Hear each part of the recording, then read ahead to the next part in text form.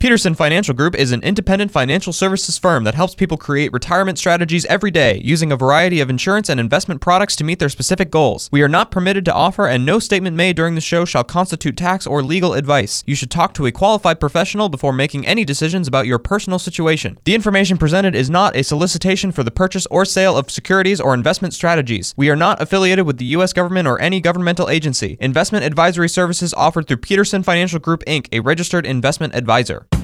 This is the Retirement Ready Podcast with President and Founder Eric Peterson of Peterson Financial Group, Iowa's retirement specialists with an office in West Des Moines. It's time to make sure that you're retirement ready. All right, Eric, so the what if game. In college economics, a lot of times they play this game. Students are given a scenario, which it may or may not be realistic, and their job is to think through it and look for the potential financial hazards, or whatever the case you might want to call it, consequences, I suppose, that could unfold. So let's you and I play the what if game. And again, some of these things might be plausible, they might not be plausible, but either way, we have to think through them. And that's kind of what happens when you're planning for retirement. There's things that may happen over a 30-year retirement that you just, doesn't seem plausible today, but 10 years from now could be. So let's play what if. Okay, sounds good. Interest rates double over the next 5 years. What if they do? Oh, my goodness. You mean if they go from 1.6 to 3.2? What will we do? Yeah. Doubling sounds bad because a lot of people double like tax rates. If tax rates double, yeah, that's a huge hit. But interest rates doubling, what that does is that will slow borrowing down. Obviously, it's going to be more expensive, but it could be beneficial for people that are conservative savers, right? Your interest rates will go up on things like CDs and other fixed income types of securities, so that could actually be good for the economy. I often tell people, right now is a great time to be a borrower. It's a bad time to be a saver. So that would reverse a little bit, but still 3.2 is historically low. I mean, think about, a lot of people out there listening, your first interest rate you had on a home mortgage is probably 13, 14%. Yeah. Right? Yeah. So 3.2 is still low. So that could be going in the right direction, but what it also would do is it negatively impact the value of bonds. So as people enter or closer to retirement, the normal subscription or prescription, I should say, for their asset allocation model is, we'll shift money into bonds from stocks. Okay. Well, I think that's a recipe for more risk than what you probably are aware of, because as interest rates go up, the value of bonds goes down. And that's all you're hearing from your current financial advisor. Oh, we're just going to put money into bonds or bond funds, which is even worse than owning individual bonds. You're not getting rid of risk. You're taking on risk of a different color. It's not as volatile as stock risk would be, but it still has risk to it. In fact, Warren Buffett even said, the next 10 years in the bond market is going to be very, very challenging. You need to find alternatives, okay? And we have great alternatives that we help our clients with in the place of bonds. So that's the big risk then. It'll be great for people that are trying to save conservatively like in CDs, but it's going to be bad for bondholders and bad for borrowers because the cost of money is going to go up. It's still historically low, but it's going to cost more than it is today. Okay.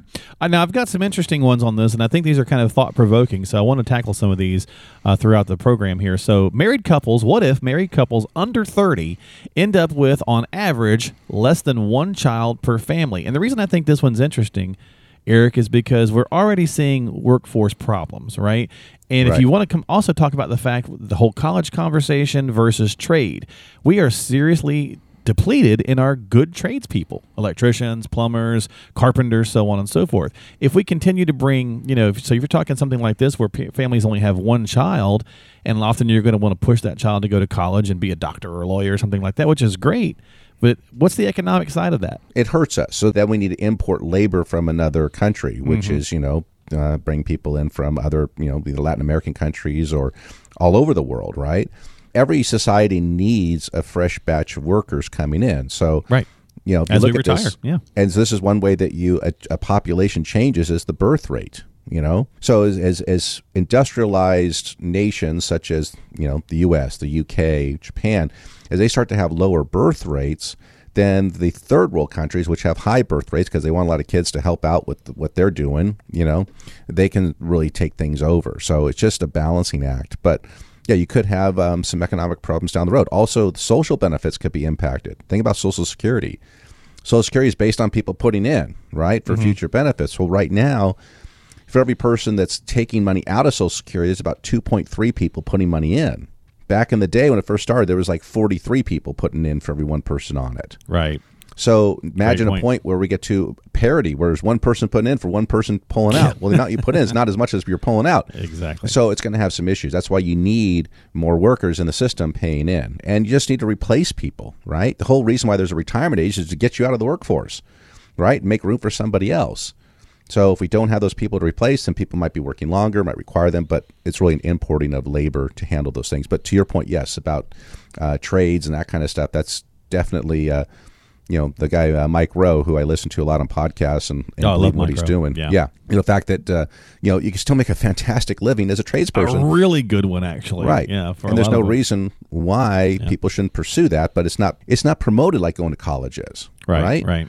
But you go to college and you exit with let's say a liberal arts degree in, I don't know, medieval whatever, some kind of French degree literature or whatever. Yeah. Right. It's a degree. Yes, you went to school. You did everything you needed to get that degree. But how practical is it to apply to some kind of job? Right. Yeah. Right. Versus you spend some time learning to be an electrician, a plumber, a pipe fitter, a carpenter, linesman. Yes. Linesmen are worth their weight in gold. Yeah, they can make decent money. They can build a business on their own. They can, and not have debt. You exit out of college with $50,000, $60,000, $70,000 in debt, you're in the hole for a long, long, long time. Imagine you exit with no debt and you start making money right away. Yeah, true. So maybe I should have said lines person. Either way. So let me do one more here, and then we'll take a break. But I'll hop around on this for just a second. But since we just talked about trades versus college, what if, Eric, college education becomes free? Well, and I'm doing free in quotes here because there's no free. Right. It's not free. Someone's paying Somebody, for it. And I don't think that is worthwhile at all, because anytime you give people then don't assess any kind of value to something if it's free, right? College, when you're a college graduate, like my daughter just was, right? She put in some blood, sweat, and tears into that. Did it cost her? No, because we picked up the bill for it. We're parents. However, if it's free, if she'd have to pay for it, I don't know if she would have been as motivated to do it. Plus, if everyone has a college degree, then you're going to have low-skilled jobs that people with college degrees are going to be doing. Right. Someone's going to be like, hey, wait, I have a college degree. Why am I doing this job? I should be doing. Well, again, to our point, we have to have people in all walks of life. The same thing with raising the minimum wage. Okay. So if the minimum wage goes up, let's say it gets into a point like this $15 an hour, right? Right. So if you have somebody that doesn't have a skill set that could do the job at $9 or $10 an hour, but now it's paying $15, well, guess who's going to start applying for those jobs? It's going to be these college-educated, recent graduates. So now if I'm an employer, I'm saying, okay, well, I got a choice between someone that's just a high school graduate or someone a college graduate for $15 an hour. I'm going to take the college graduate, right? Because they've proved something, right? So it actually hurts the people it's intended to help. So if you make college free, though, another thing Mike Rowe has pointed out, which I like, is that, so let's say this person goes to college, they rack up $30,000 of debt, and then you wipe that away. Well, what about the person that went into a trade, used $30,000 to buy a vehicle so he can do his trade, or they can do their trade in that vehicle? Should that be waived? Wasn't that kind of money towards their future as well? Right. So how do you put a parity, someone that went maybe trades versus someone that went and got a degree in library science, right? Yeah, and I'm all for higher education. I don't think free is the right word. I think affordable is the conversation we need to be having, because it's gotten out of control. And that's the universities cutting the cost of theirs. Or people going to community colleges first before they go to a four-year institution, get 2 years out of the way at a lower cost. And what's the old saying? Like, the hard makes it. If it was easy, everybody would do it. That's half the point of bettering ourselves, is it is going to be hard, so you do have to put some skin in the game. You do have to fight through some troubles. But I do agree, it's gotten way out of control price-wise. We can figure out a way to make it affordable, but free. Yeah, I'm with you on that. Yep. So, Eric, what if we experience another market downturn this decade, similar to the financial crisis of 08-09? I mean, there's many people saying we are certainly due for something. Right, because the market ebbs and flows. There's always going to be something that's going to cause it to decrease. Whether we have something as severe as 2008-09, don't know, but potentially. I mean, there's overinflated things right now. There's indicators, Yeah. If your plan cannot survive that, okay? If your retirement plan would derail if we went through 2008-09, then you don't have an all-weather plan.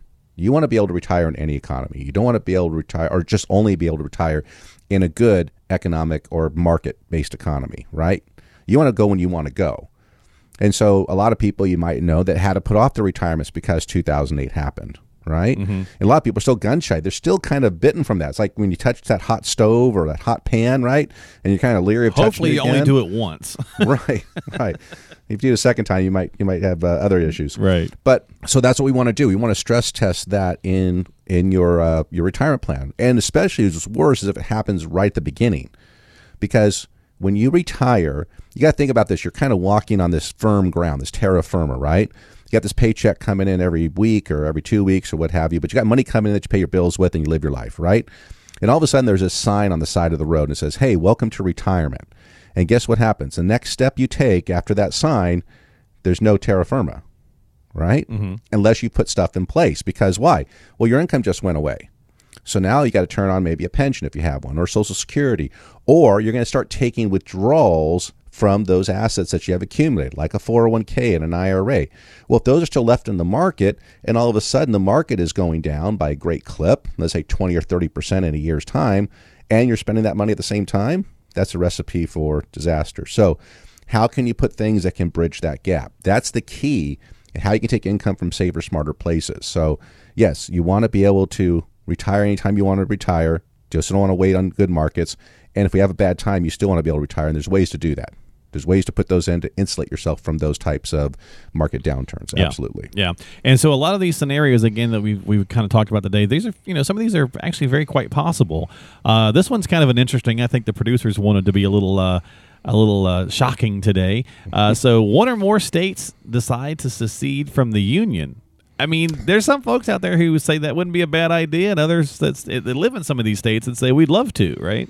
Yeah, I think Texas is the one that everyone kind of is waiting to see if they would do that. That's been that or California has always been a conversation, it seems like. Yeah, well, California, I mean, back in the day when I lived there was always the worry that the San Andreas Fault was going to open up and split it, and there was going to be another California off. It's like the old cartoons where they just saw off Florida and let it float away. Yeah. What would happen, though, it'd be very, very hard for that to happen because there's so much federal infrastructure that is embedded in most states. Think about military bases, right? You also have a lot of federal lands that are there. So how do they remunerate the federal government back from that, or do they charge them rent? Who knows? But I think it's just, people are kind of getting fed up with the direction that politics is kind of taken. It's uglier than it's ever been in the past, and I don't know why it needs to be that way. I think base down, everyone's kind of the same. We all want to, be free and live our lives and raise our kids and, pay our bills and those types of things. But, with all the stuff that a lot of the stuff is coming out that's more this politically correct stuff, this wokeness, if you will, is just driving a lot of people crazy. And they want to say, hey, I want to go to places more rational. Yep. We've seen a huge upflow in South Dakota. People have been moving to South Dakota a lot lately. I was just watching something the other day. Their numbers are way up for people wanting to live there and visit there and all that kind of stuff. It seems the red states seem to be on an increase. I mean, Iowa, luckily, I have sent letters to or emails to the governor thanking her for her leadership, and I think she's done a fantastic job. And so our state is actually, we haven't experienced it as bad as other states, but you got places like a California that are run by I don't like him at all, but I don't think he's made very wise choices in that state. And so what people have left there, right? They've gone to places like Tennessee, Florida, South Dakota, Texas. More that just it's common sense based approach to things is what I see. Florida had a common sense approach to the COVID-19 coronavirus lockdowns, right? They opened up and their economy's doing fine. Right. And that's a great way of putting that, because I think a common sense approach to, we need that in a lot of walks of life, but you certainly want that with your retirement plan and your retirement advisor, right? A common sense approach, because a lot of us just can't handle the X's and O's, so to speak. Right. And so, it's easy to accumulate the money as you grow, or as you, working and you're saving and that kind of stuff. It's how do you translate that into income in retirement, and how do you avoid the pitfalls, right? The tax issues, the risk issues, the inflation issues, all those things. So you've never done it before. You've never retired before, right? Well, my firm has helped hundreds of families retire. We know the road that you're going to be going down. We know the concerns that you're going to have. Let us show you how we deal with those. Let us show you how we can, quote unquote, bulletproof your retirement, right? So if tax rates do increase, if inflation does increase, if interest rates go up or down, or the markets go up or down, which they will, you can have a retirement that would survive all of that. That would just be fine. You can retire on your terms. All you got to do is give us a call, come through the Retirement Readiness Review, and see how we can help you. So give us a call, 515-226-1500. Well, we got time for just one or two more here, so let me hit you with a couple of these. Price of oil doubles. Yep. So what happens is your transportation costs go up. If transportation costs go up, then that raises the cost of everything. Because how does everything get to you? Yep, shipping. On a truck or a ship, right? So even though you think, hey, I just click a button in Amazon, it shows up, and I don't have to drive anywhere. Well, people had to drive Somebody to bring that to you. Right. Yeah, exactly. Right. So until everything is electric or working off of wind or solar or something, oil is what drives the world. So if that goes up, the cost of everything is going to go up. So there's some inflationary issues there. Hopefully it doesn't happen. We are on our way to, pretty good energy independence. We've been saying for years we need to drill our own oil, get off of the supply from the Middle East, people that don't like us, don't like our culture, but we're sending them billions of dollars every day. We did that, right? And then all of a sudden now that's being shut down for whatever reason that they're doing that. So having low-cost energy is beneficial to everybody. We can tackle the environmental concerns. There's some other ways to do that, but just shutting off oil is not the way. But if doubles, everything you have, everything you do is going to cost more. So, all right, so I think we can squeeze one more quick one in. What about if we adopt a single-payer healthcare system? Well, that'll get the people that are uninsured insured, but we'll be looking like Canada's got, right? So it feels very similar to the college conversation, Yeah, if everything is free, then so it's going to overwhelm the system, and then if you need something, you have to wait for it. Now, I think it works for people that are getting a car crash and go to the emergency room. So but if you have a long-standing problem, a chronic problem, something like that, waiting 3 months, 6 months to see somebody is not probably what you want to go through. Well, we kind of just went through that, right? A lot of folks out there might have had some issues, and over the last few months, it's very hard to get in to see their doctors. They're busy, and with COVID and everything over the last year, if you have a chronic problem, sometimes it's hard to get in. I know a lot of people that just had trouble getting there, and I feel like that's going to be, part of the repercussions of that as well. So what'll probably happen is there'll be a splintering. The wealthy people will always be able to afford things that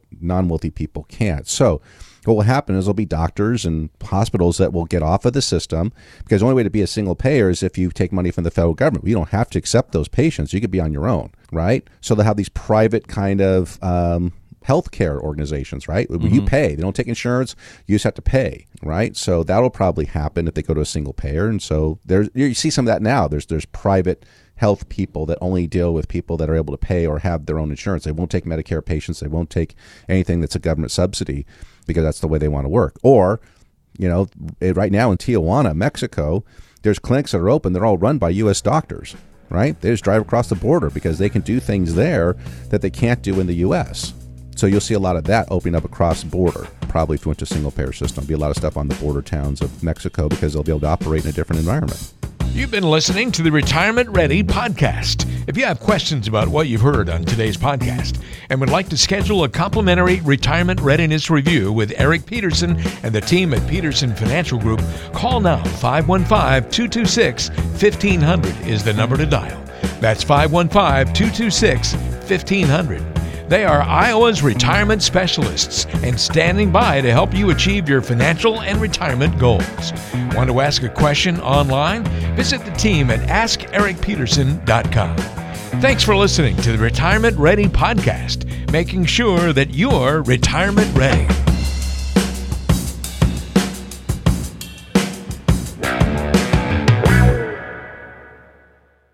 Did you know that Eric Peterson also has a radio show? Tune in to the Retirement Ready radio show, Sundays at noon on AM 1040 WHO. Peterson Financial Group is an independent financial services firm that helps people create retirement strategies every day, using a variety of insurance and investment products to meet their specific goals. We are not permitted to offer, and no statement made during this show shall constitute tax or legal advice. You should talk to a qualified professional before making any decisions about your personal situation. The information presented is not a solicitation for the purchase or sale of securities or investment strategies. We are not affiliated with the U.S. government or any governmental agency. Investing involves risk, including including the loss of principal. No investment strategy can guarantee a profit or protect against loss in periods of declining values. Any references to protection benefits or lifetime income generally refer to fixed insurance products, never securities or investment products. Insurance and annuity product guarantees are backed by the financial strength and claims-paying ability of the issuing insurance company. Investment advisory services offered through Peterson Financial Group, Inc., a registered investment advisor.